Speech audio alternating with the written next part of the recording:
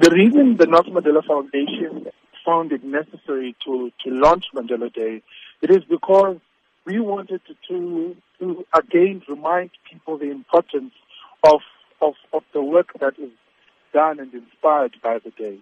But especially as well is to also introduce the new theme that we're adopting within Mandela Day, which is action against poverty.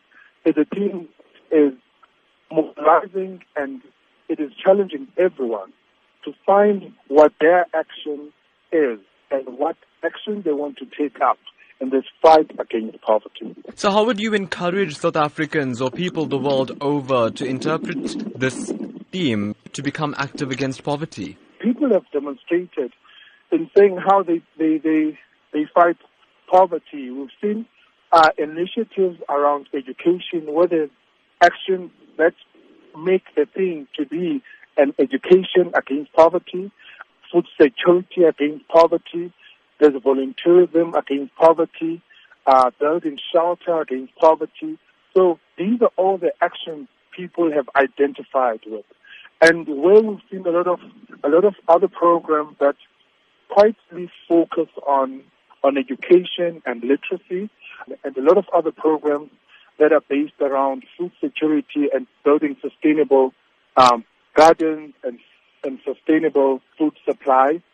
And those are the actions that we're talking about. When you're saying find your action, that becomes your action against poverty. So any innovative ways this year for citizens to become involved? Because I know that the Nelson Mandela Foundation often creates great platforms for citizens to partner with the foundation to take this global day forward. Today have also has shown to be also evidence of those great platforms where people interact, because we've had lots of campaigns and stakeholders exhibit what their work they're doing around Mandela Day.